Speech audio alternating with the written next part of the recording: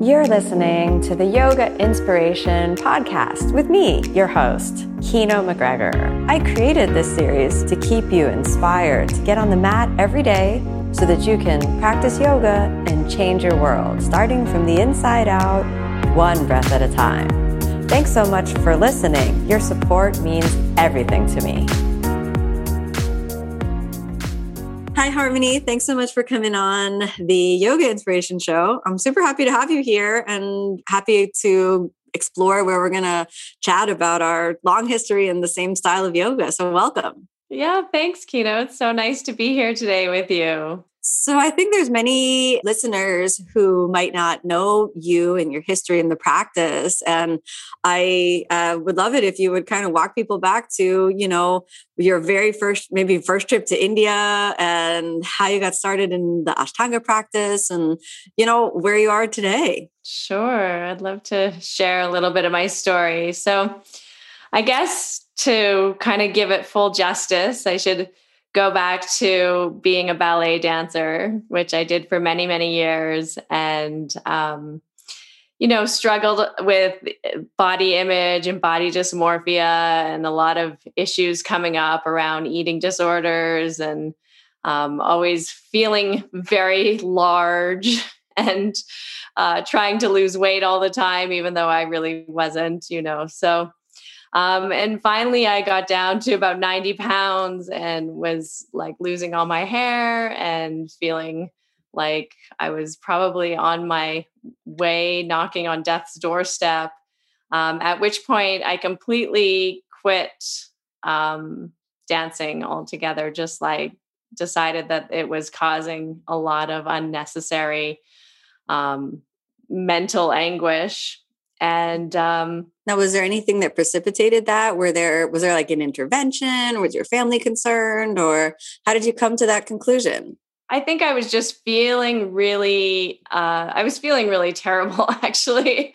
It was like hard to get out of bed. I would like sometimes have fainting spells. I was, just had no energy and really feeling like I was losing my vitality. And also very obsessed and consumed with like counting calories, and every little bit of my life was very structured and regimented. And I kind of just, I guess, felt like I wanted to blow it all up because it seemed like the only way out at that time. So that's pretty much what I did. I just said, I'm not going back. I was in an apprentice with a company, and I just quit and wrote them a letter and said, I'm not coming back. And sorry. Wow. So how did that feel? Was that scary? Was that, what did that bring up?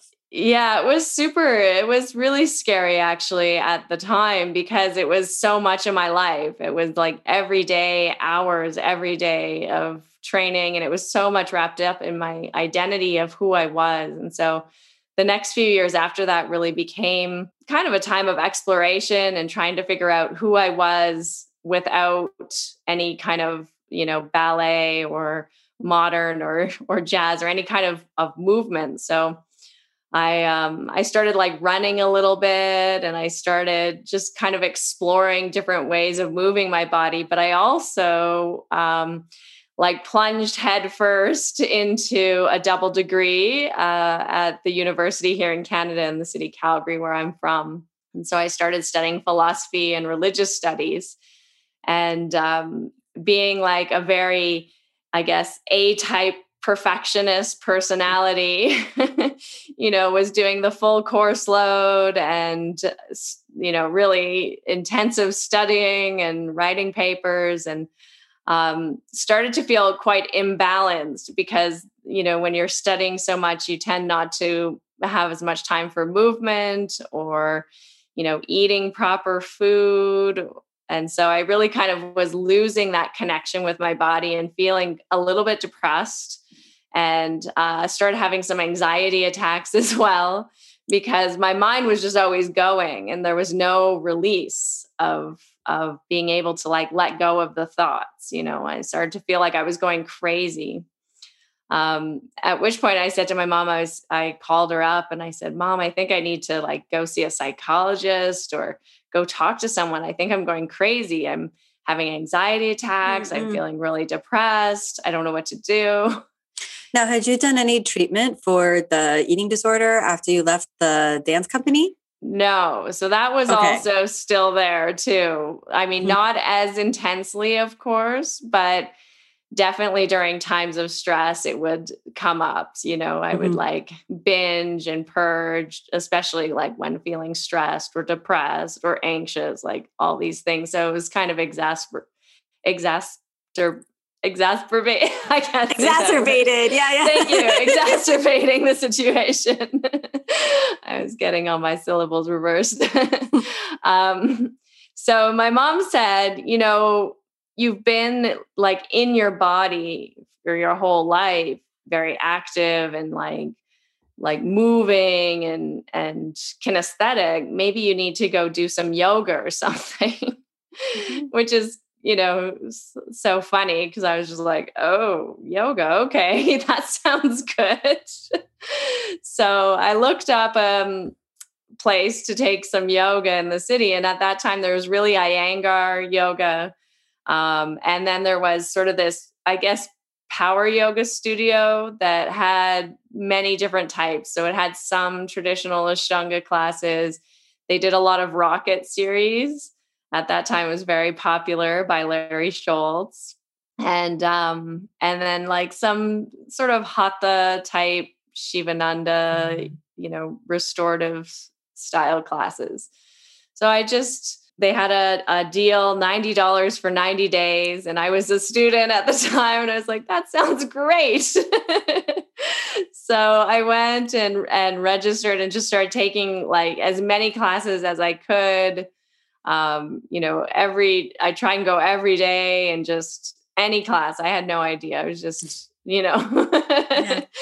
But the first class I took was I don't think it was like true full Ashtanga, but it was definitely based on half primary series because I remember like seeing Marichyasana D and like having my like thinking like, oh my gosh, what are these people doing? Like, this is crazy. And also at that time I was pretty young. I must have been about 20, maybe 21 at the time. So I was also like I was still very thin and very like flexible, like from the dancing. And so the teachers were quite, happy to have me in their class because even though I had no idea what to do, they could kind of like move my body and put me in the posture. And then I'd be like, oh my God, what's going on? But then at the end of the class, I sort of had that classic Shavasana, bliss experience where it's just so incredible. You just feel completely at peace and you get up after, and I just felt clean on the inside.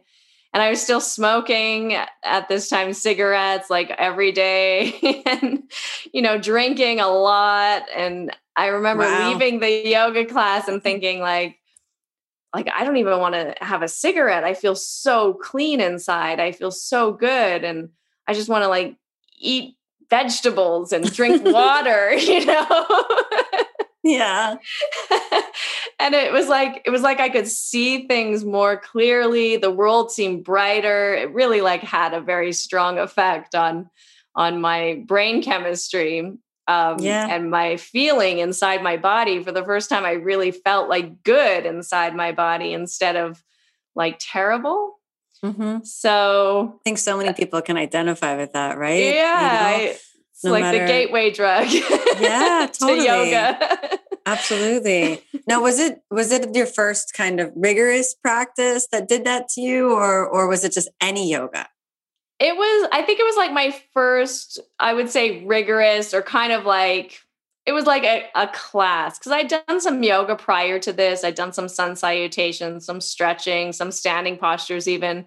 But it was always in relationship to warming up for a dance class. So it was never like, it was like maybe 20 minutes or something. And it wasn't really focused on like the breath and the moving and like where you're really concentrating on your body and feeling sensation and trying to make the breath and the movements come together. It wasn't taught in that way. So this was definitely a new sort of like hour and a half experience of like very intense concentration, also doing a lot of postures I'd never seen or even like experimented with before.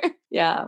Now, if there wasn't a like dedicated Ashtanga studio in Calgary, how did you end up in India? Yeah. So I kind of like after these, the first 3 months, of course, I then like bought the pass to keep going because I was addicted to the yoga by then. And also I was feeling so much better. And also way less stressed out through my studies at school.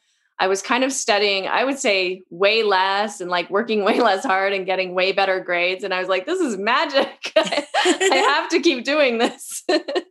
And so I kind of started to figure out like just through talking to people at the studio and like what the difference was between the classes, and they were offering different workshops and guest teachers coming in. So my first workshop was with David Williams, who came and talked about India and Ashtanga and Pattabhi Jois. And as he was talking and he's telling his story, I thought, oh, that's what I want to do. I want to go to India and meet this Pattabhi Jois. I remember after the workshop, I asked him, so is Pattabhi Jois still alive? And he's like, yeah, he's in Mysore. And I was like, oh, I want to go. So then I kind of really got into, because I have an affinity already for like tradition. I was studying Buddhism and really interested in like Buddhist practices, Buddhist philosophy, and even like from a philosophical standpoint, I was interested in like, schools of thought. So I really like wasn't kind of just wanting to play around. I was wanting to go really deep and use the practice as a spiritual tool. So that's what really drew me to India. But of course, I was a little bit nervous about going, and I still was a full-time student, so I couldn't go right away. Instead, an opportunity came up for me to go to China and study Buddhism for 6 weeks. So I did that. I went with my school and did a field school and studied Buddhist meditation there and went to some different monasteries. And then that really, I guess, inspired me or propelled me. And I think in my spiritual quest, I became vegetarian. I had been vegetarian off and on before, but mostly that was because I didn't want to eat any food. Right. So this time it became more of like a discipline around ahimsa. And it felt like just really right and resonated with me. And I stopped drinking and stopped smoking. And it was like I kind of entered this path of Buddhist practice. And then I wanted to do the yoga too, because it was, a movement-based practice. So I was kind of combining the two practices at the time and studying Sanskrit at university, and basically all of my religious studies classes at that point were, a lot of them were sort of the higher level classes where you can pick kind of what you want to study or research. And so, of course, everything I was researching was either Buddhism or yoga related, Indian philosophy. So, and I also ended up doing some workshops. We had some teachers come through the city. So Lucy Motorella, who's Dominique Crigliano's ex-wife, Matt Crigliano's wife. Mother, not wife. Yeah. Thank you. Don't get that wrong. Mother from Hawaii. She came twice, and so I practiced with her, and she was super inspirational for me. She's like this tiny little lady who has really terrible scoliosis, and I also had scoliosis. Still have scoliosis. And so she was so inspiring because I kept thinking, oh, maybe I can't do things. And she was just doing like 4 series with scoliosis that was way worse than mine. And so I was like, okay, I can do anything. If she can do that, I can do anything. That's awesome. Yeah. And Fiona Stang came and taught some workshops. So Mm-hmm. there's all these, senior teachers to me coming and sharing the practice. And so at that point, as soon as I finished my last class at university, I left and went to India to practice with Pattabhi Jois and Sharat Jois there. And that was 2004. And that was when I met you there. Yeah, those times I feel like that's holds such a warm place in my heart, Yeah. when that community of practitioners that was there, and it was I think I remember, Yeah. you your first trip there and you meeting you, and again, I just hold such a warm place in my heart for that time. Yeah. Yeah, it was special. It was like still not quite too big. You still kind of got to talk with people and meet them and, get to know them a little bit more. And the internet wasn't so widely available. Yeah. I don't even know if I had a website at that point. I don't think I did. Like, I don't think the Shala even had a website at that point. Like, I think it was still, my first trip, I remember there wasn't a website, and it was, I was directed to write a letter. Yes, that's what I did too. Right? Write a letter. I had a little address of where to go written on a piece of paper that I think Fiona had given me or something. Exactly. Yeah, it's like passed around like that. And then I remember, and maybe you got the same direction of write a letter to Pattabhi Jois. Yeah, and if you don't hear back, you can go. I know. And I was so worried he wouldn't know who I was. I sent a photo as well. I was like, okay, so he knows that I actually wrote the letter. Yeah. I don't know if he even read them. Well, did you pour your heart out into that letter? I think probably, I really am a devoted student who wants to come and study with you. I just poured my heart and soul into the letter. I remember that thinking, this practice has changed my life. Yeah. And even though I'm just starting, and I would really please accept me, blah, blah, blah. I just went on and on and on, And actually my very first trip when I did that, I had just started a master's degree program, but I took the summer off to go to India. And I thought I would stay and try to get the degree done sooner. But then, the practice came up and it was just like, absolutely not. I'm going to go to India right now. I have the time off in the summer. So let me go for my maximum amount that I can. Yeah. And I'm so grateful for that, It's amazing that I feel there was such a strong pull at that time that it really if you were being pulled to India, maybe it's the same now. I don't know. Maybe I have other priorities, but at that point in my life, it felt like where you needed to be. Yeah, irresistible, you know? Totally. Yeah. I felt like my whole life revolved around just, what can I do to get back to India to continue my studies and practice more? That's if I go away, then all I want to do is earn enough money so that I can go back for as long as I possibly can and study everything I can and just immerse myself in the practice. Yeah. Yeah. It's such a luxury time. Totally. Yeah. Think about now, our days are, I don't know about you, but my day feels so busy from one thing to another. And, Tim's birthday is coming up, and I was like, Tim, we are doing something for your birthday. We're going to go and stay one night somewhere. And he said to me, and I said, do you want to do 2 nights? He said, no, 1 night only, 1 night, just 1 night. Because we have so much going on, the building project that we're working on is getting completed, hopefully soon. And then, we're finishing up another course. And this was just at 1 night is enough. And then I made him, I made him promise to do another vacation at a later date. But before it was India was our vacation. We didn't need to go, plan out time to sit on a beach because we were doing the maximum amount of time that we could in India. And then that just filled us up for the whole year. Yeah. Yeah. It's nice when you can take 3 months off and just practice and submerge yourself in that culture and the heritage and the teachings and the practice. You go so deep. Totally. And then you are so fueled up. You can kind of just sail through the rest of the year. And then maybe you start feeling like you need a vacation after month 9 or something, Yeah. And then that vacation is, I'm feeling uninspired in my practice. Okay, it's time to go back. I got to go back. And it's you start planning your next trip, and it's just this interesting, this interesting fire that gets lit. Mm-hmm. And I think that's very indicative of the student's journey, and then there's this question of, when does the student become the teacher? So here we are now, talking about our fire as a student. And I have to say personally, I love teaching. I really, really love teaching. And my most favorite space to be in is the student. Yeah. So I don't know if you feel that way too. Yeah. I mean, I always say if I was just like independently like wealthy and didn't need to do anything, I think I'd just be a student, like in everything, in every area of life. I just want to like be a student learning.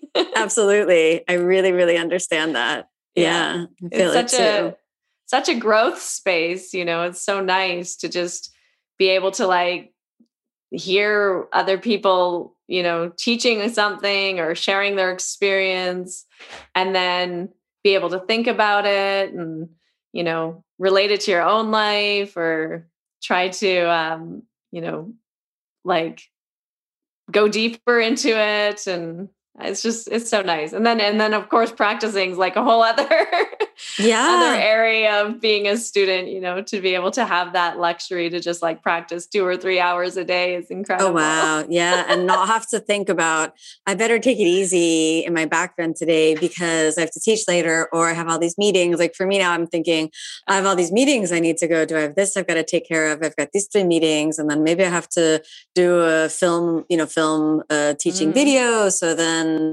it's just really, really intense. So maybe what I would be really interested to hear about is where your teaching has gone.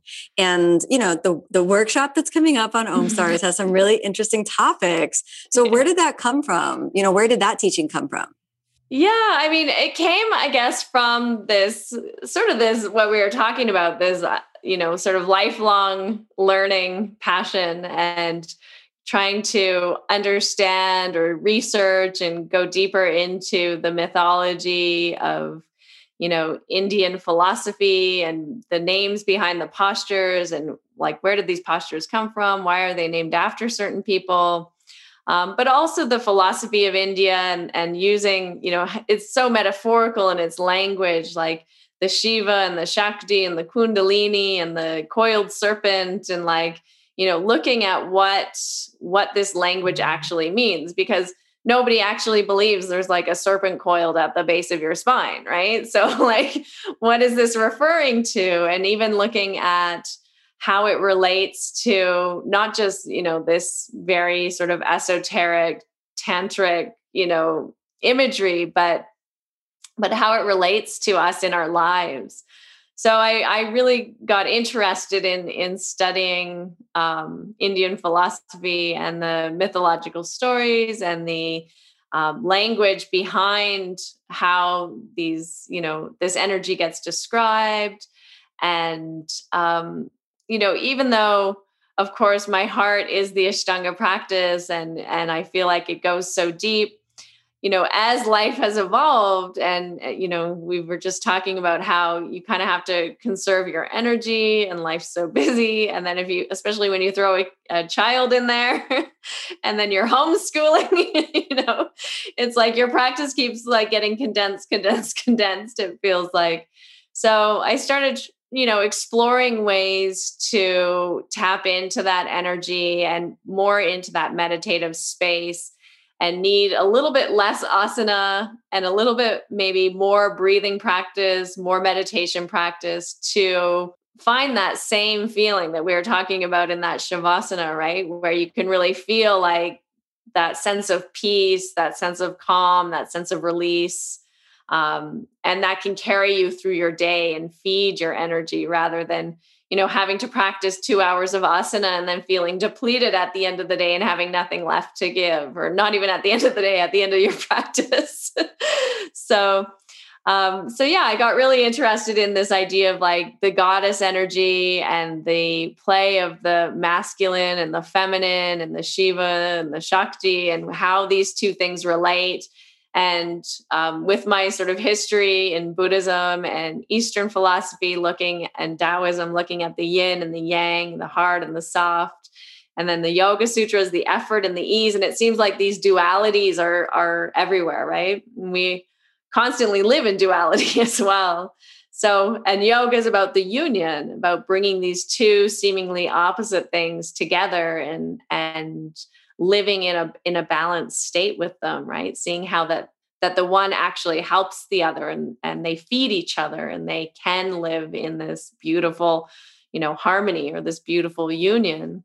So, so I just kind of started developing, ideas and practices and meditations around this idea, and even like feeling this dichotomy of energy and how it works together in our practice. To go up, you have to push down, and how the push and the pull can work together to create that place of stillness and like kind of perfect balance within ourselves. I would love to kind of find out like what the source of this knowledge is. Is this really just like your own personal study, or is this really like the inspiration of a teacher or someone that you've studied with that kind of sparked this quest to, find out this intersection and relationship between Shiva and Shakti, and that intersection with the more Buddhist principles of the yin and the yang? A lot of it's just self-directed. So there's like a lot of really good mythology books out there that you can read, and also just studying like the Puranas, or even if you read the Mahabharata, there's all kinds of legends in there. And there seems to be more and more books always coming out with different sort of asana mythologies. I'm trying to think of some offhand, but the names are eluding me. And so, I just kind of started seeing these connections in all different kinds of ways. And I guess I studied with Sri O.P. Tiwari for many years as well, and learned a lot of philosophy from him, the Yoga Sutras, and a lot of the tantric philosophy, and studied the Upanishads with him. And so probably a lot of what he's taught me also kind of filtered into this understanding of the metaphorical language and sort of what this energy is and how it works in us. Well, that's so beautiful. For those people who don't know who Sri Tiwari is, then would you please tell everyone who this wonderful teacher is? Yeah, sure. So he was, at the time, he was the head of the Kavalyadam Institute in Lonavala, India. And Lonavala is like a tiny city in between Mumbai and Pune. And now he's retired, so he's kind of hard to find, but sometimes you can find him. He'll teach in Thailand, and sometimes he teaches in France. So he goes to some of his old students' places to teach. We hosted him when we had a yoga studio in Victoria. He came to visit us twice, which was really nice. And he has a son that lives in Canada, so that kind of worked out nicely also, the Canada connection. But he's basically a master of yoga. He's been in the field of yoga since he was a young man, and now he's in his 80s. So his whole life has been studying yoga and practicing yoga, and specifically the teachings from the Hatha Pradipika, the kriyas, the cleansing actions, and pranayama practice as well. Oh, what a blessing to learn from him. How special. Yeah, it was a nice compliment to Pattabhi Jois, who was really focused on the asana in depth. And, I felt like it was a good balance. So what do you think about this, like the intersection of different faith traditions, like just in terms of, where yoga is in the world today? There are so many people, myself included, who take inspiration from the Buddhist tradition and perhaps practice a Buddhist meditation and practice yoga, which traces its roots in Hinduism, and are maybe raised in if you're raised in the United States or Canada, then you're raised in a Christian culture, and people may or may not have been, raised affiliated with one church or another. I mean, I personally wasn't, because my grandfather's Buddhist, and, from my Japanese side, my parents parents took the decision not to raise me with any religion, but nevertheless, the US is a Christian country, and I guess so is Canada on some level, right? Yep, so then it's in there in the culture. So what do you think about these intersections of faith? And what background faith-wise do you come from, and how has that sort of manifested itself in your spiritual quest? Yeah, that's such a good question, Kino. My parents, I guess my mother was raised sort of agnostic. Her father was a surgeon, a doctor, and so he really believed in kind of nature and like the natural world, but not really God so much. And my father, his parents were Anglican, but I would say that they were Anglican more because of it was like buying fire insurance, they didn't want to end up burning in hell for the rest of their lives. So right. I'm not sure it was like a really devotional kind of commitment there. Yeah. And fair enough. You hear, if you don't believe this, then you're going to hell. I mean, please let me be the first to sign up. I don't want to go to hell. Exactly. I want to burn in the fires of hell for eternity. Please. What do I need to do? Yeah. It's a pretty scary proposition when you really sit around and think about it. Yeah. But my parents were hippies. That's how I ended up with the name Harmony. And so they converted to Christianity, like on a beach in Hawaii, in the hippie movement. They were traveling around the world at the time, and they were like kind of hippie Christians. So my mother was still very much into transcendental meditation at the time, and not like super Christian. But by the time my younger brother was born, it started to be a little bit more sort of like a born again Christian. His name's Adam. My name's Harmony. You can see the transition of thought patterns. So I was raised, I would say, as a Christian in our house. We went to many different churches, though. So my mother was kind of on the search for a church that she really connected with. So we would go to like Pentecostal churches, we'd go to like Baptist churches, Anglican churches, even like Catholic churches. We went all over to many, many different types of Christianity. And I remember being a small, girl and ending up like in all these different Sunday school classes. Like, wow. It never really felt super homey in a sense, because it was always a new experience in a new place. We'd go maybe a couple of times and then we'd try something else. So maybe I got a taste for like experimenting with religion from my mother. I don't know. But we eventually kind of started going to the Anglican church that my grandparents were going to at the time. And then shortly after that, we went to a evangelical missionary church for several years. So both, again, are quite different.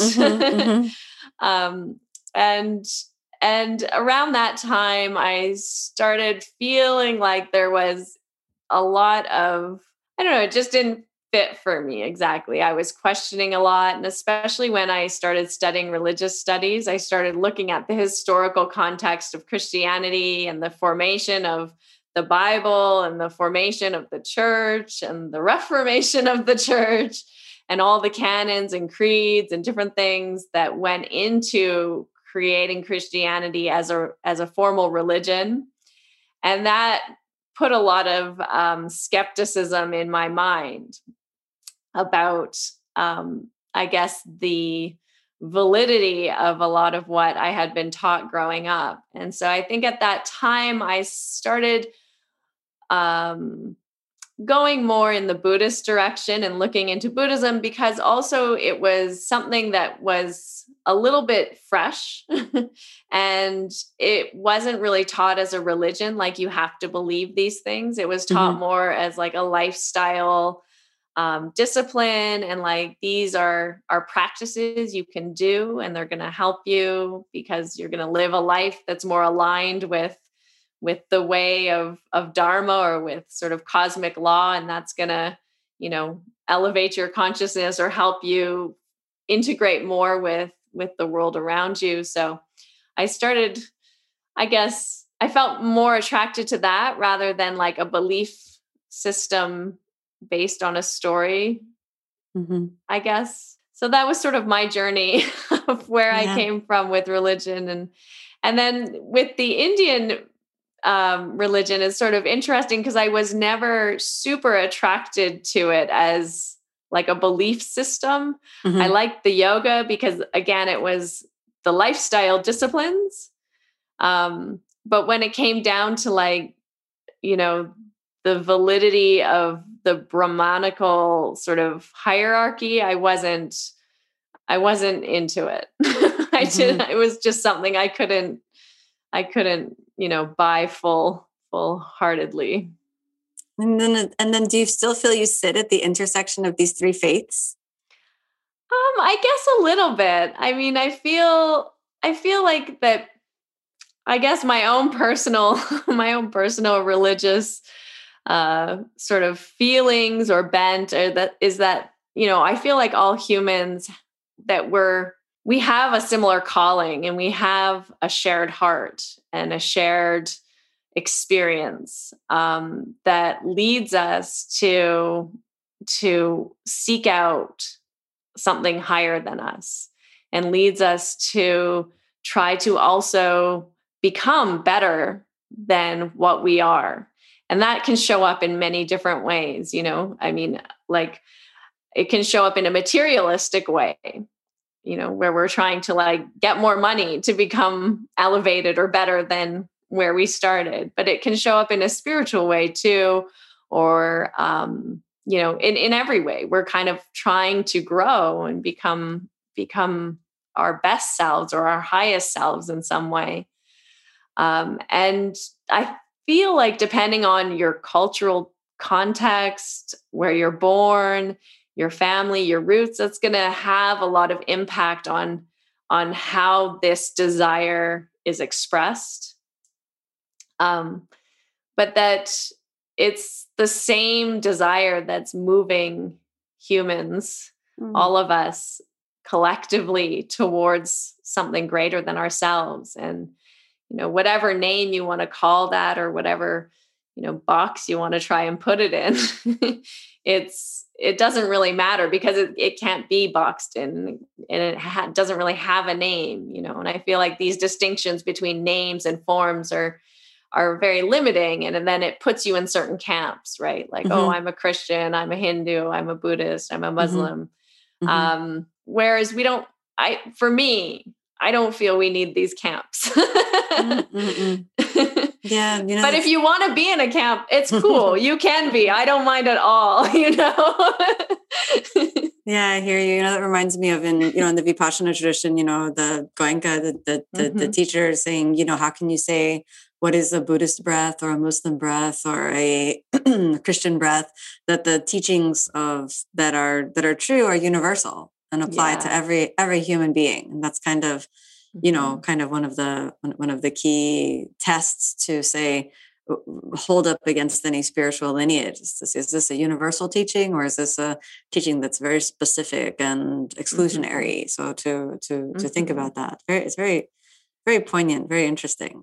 Yeah. And I love that idea about, you know, the breath, and I think the Latin word is like inspiro or something to that effect, which it means like the spirit or in the spirit. And we're all sort of breathing, and it's very much connected to this higher spirit, you know, this inspiration, this thing that's pulling us towards it, or keeping us going, or giving us energy. And it's shared by all of us, and it can't be, like you said, put into one religion or another religion. It's just universal. And I think the most important things about human beings are those universal things that are shared.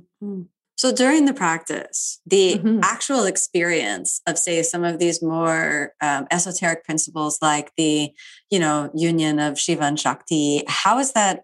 Has that been a lived experience in terms of like a subtle flow of energy?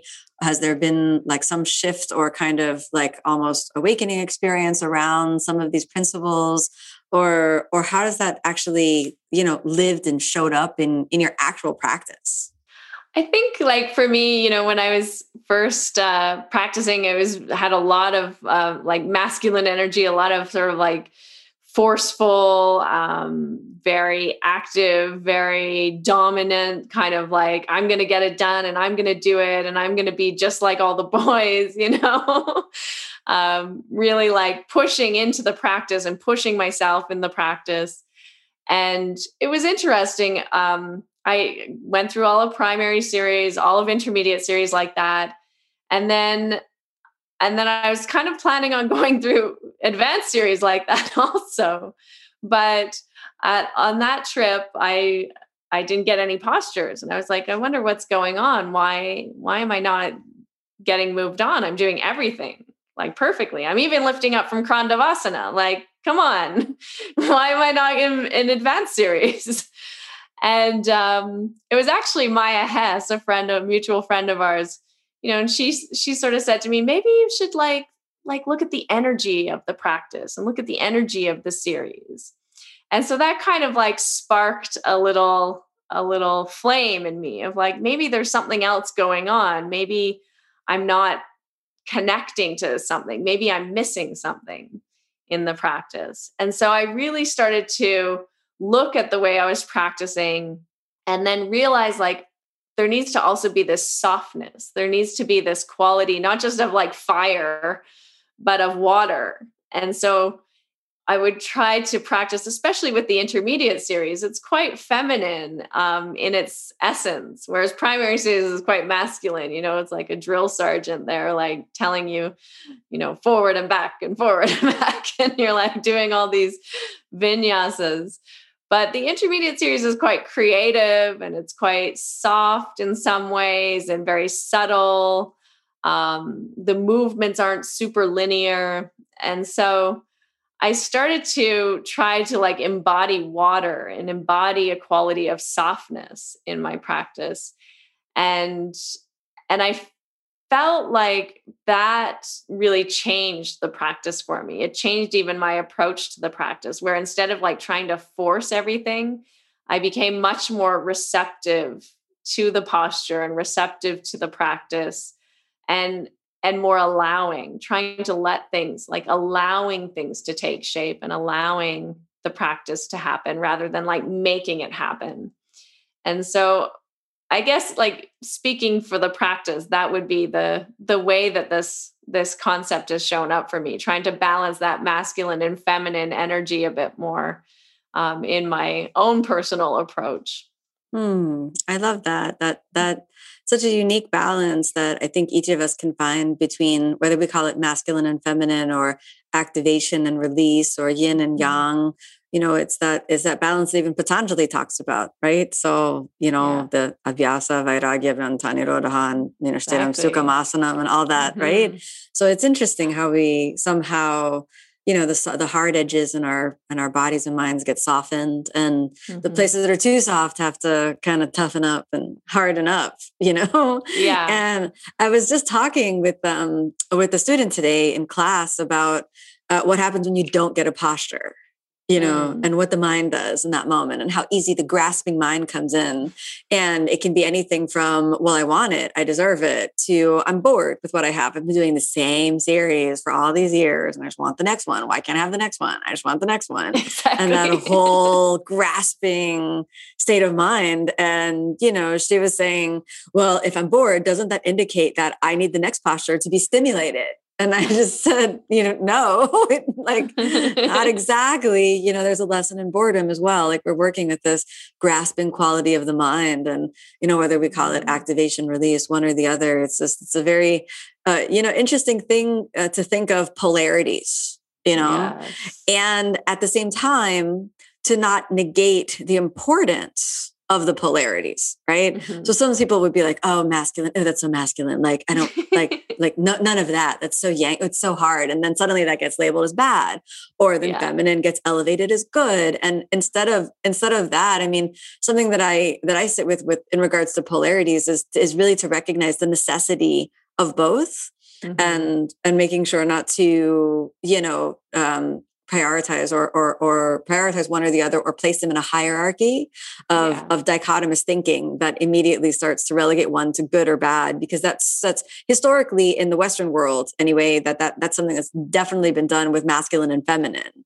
right? So if we look at, the history of Western like literature and, iconography, the feminine, the dark, the mysterious, relegated to the home, and then the masculine, the sun and the forceful and the, all the good qualities. And it's like, well, wait, the polarities are there, but they're within all of us and within the practice. So, that's such an important point, that it's not, when using the terms masculine and feminine, they're easy for us to understand in a way because of this historical dichotomy, but that like within each of us, we have these qualities. And even within like the feminine, that's why I kind of love the Indian goddesses, because they're so complex. You have like Parvati, who's sort of the mother and like, the goddess of sacred marriage. And then you have Kali, who's like this fierce, like warrior biting off people's heads. And like, she's pretty yang, right? She's not like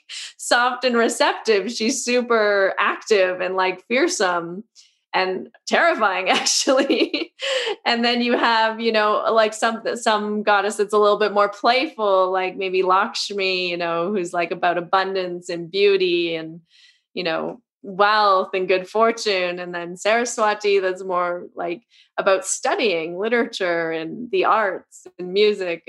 And so like, even within the feminine, there's a lot of different energies to draw upon. So it's not just always like these two things, but within the feminine, there's also a fierce energy or a warrior energy. And also within the masculine, you have some masculine deities that are a bit more like, the preserving one, like Vishnu, who's like a little softer and a little bit more compassionate. And then you have Shiva and different varieties of Shiva also that come, maybe an ascetic or maybe like a fearsome warrior. And so I think there's definitely more going on than just the polarities. There's polarities within the polarities.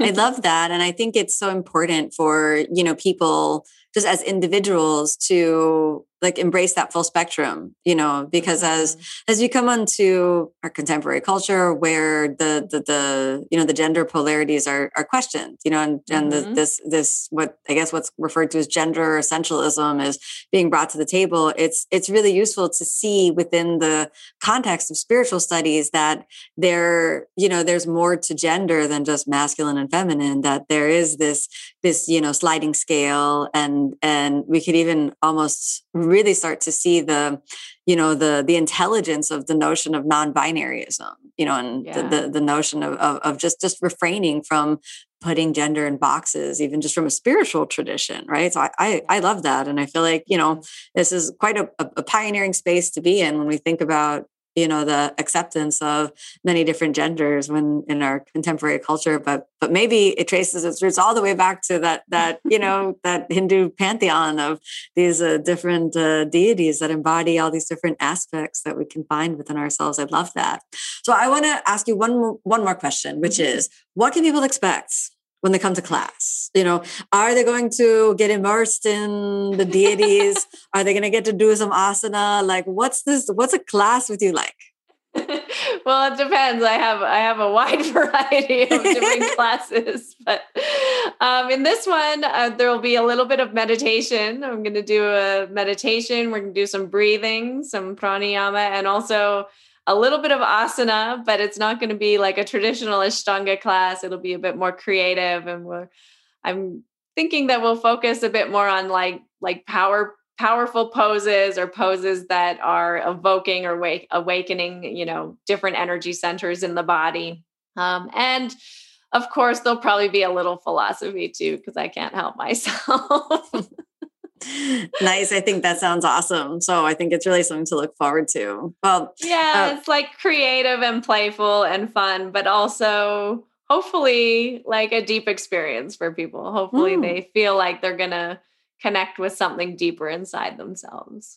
Nice. I love that. So wonderful. Well, Harmony, thanks so much for sharing your story, your teaching, your methodology with me and with everyone who's listening today. So again, thank you so much. And I look forward to speaking with you again soon.